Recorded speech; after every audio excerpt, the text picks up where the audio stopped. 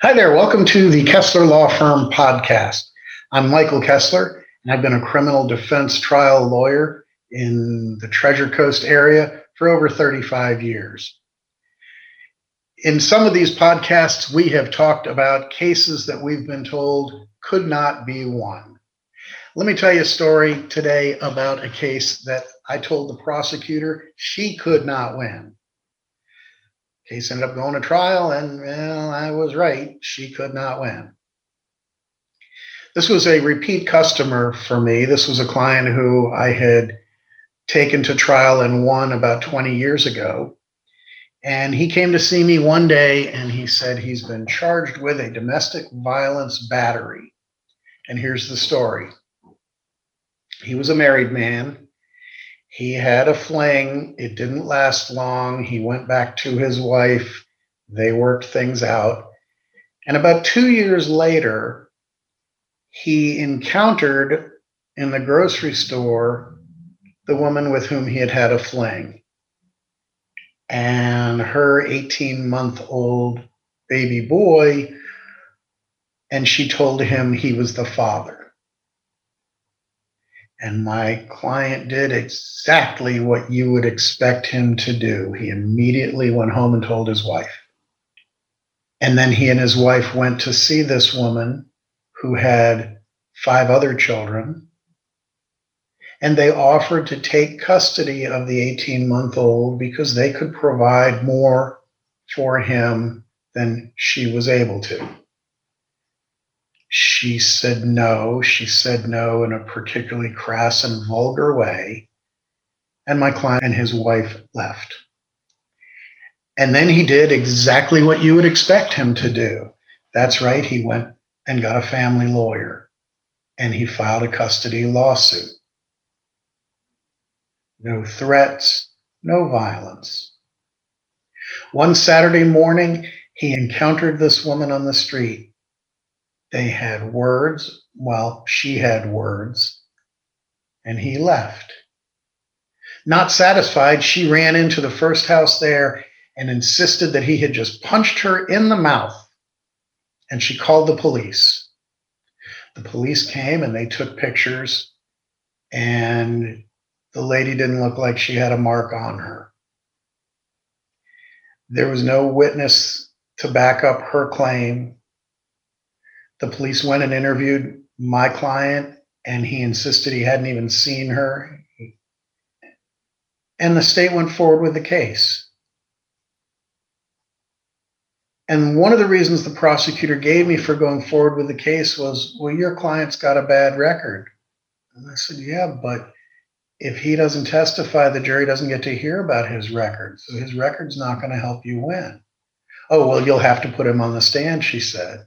I said, all right, we'll see.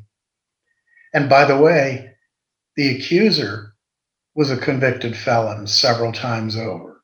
And the jury was going to hear that because she had to take the stand. Well, I told the prosecutor, I'm not saying my client's a good guy. I'm not even going to tell you he didn't do this. He says he didn't do this. I'm just telling you your case has no jury appeal. You have a bad witness.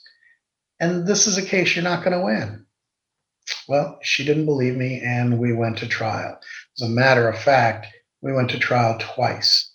The first time proved to be the fastest trial I've ever had.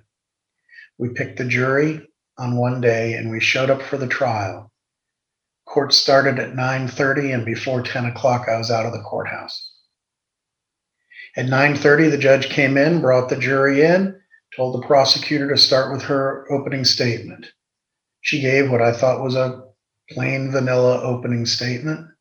I gave a very brief opening statement. I told the jury, here sits a man, an innocent man who's been wrongly accused. Now let's get to work. That was my entire opening. Judge told the prosecutor to call her first witness. She puts the accuser on the stand and she goes through her unconvincing story. I stood up, I walked over and stood in front of the jury to face the witness. And I said, let's start, ma'am, by talking about the things you and I agree about. She said, okay. And I said, ma'am, you and I can agree that you are a convicted felon. I have to tell you, it's fair game when any witness testifies for you to ask that witness if they have any felony convictions, because the jury's allowed to know that. And in fact, they're instructed to take that into account in deciding whether they believe the witness. But this applies only to witnesses who take the stand.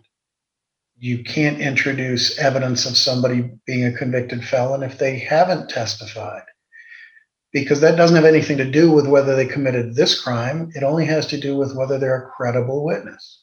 I say to this woman, you and I can agree that you are a convicted felon.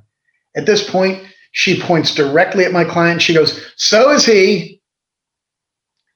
The judge did a face palm, sent out the jury, and declared a mistrial. So I was out of the building before 10 o'clock. Despite this proof of what a bad witness she had, we teed up the case a month or two later and went to trial again.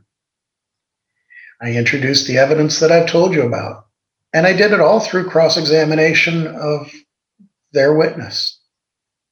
Nobody is coming to court to back up your story. Nobody else claims to have seen what you say happened. These photographs of you taken that day don't appear to show any kind of injury. They don't appear to show a woman who got punched in the mouth.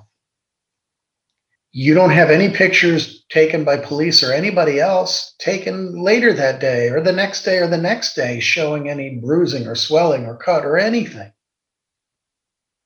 And you're still a convicted felon. The jury took that case, found no corroboration, found her not believable, at least certainly not beyond a reasonable doubt, and they brought back a verdict of not guilty. Now, I never say never, but the prosecutor hasn't taken one of my cases to trial since then. And that's a story about another case that somebody said couldn't be won. Thanks for tuning in to the Kessler Law Firm podcast today. If you're watching this on YouTube, please click the subscribe button so you'll know when new episodes of our podcast are available. And if you'd like to find out more about us, please visit our website at www.kesslerlawfirm.com.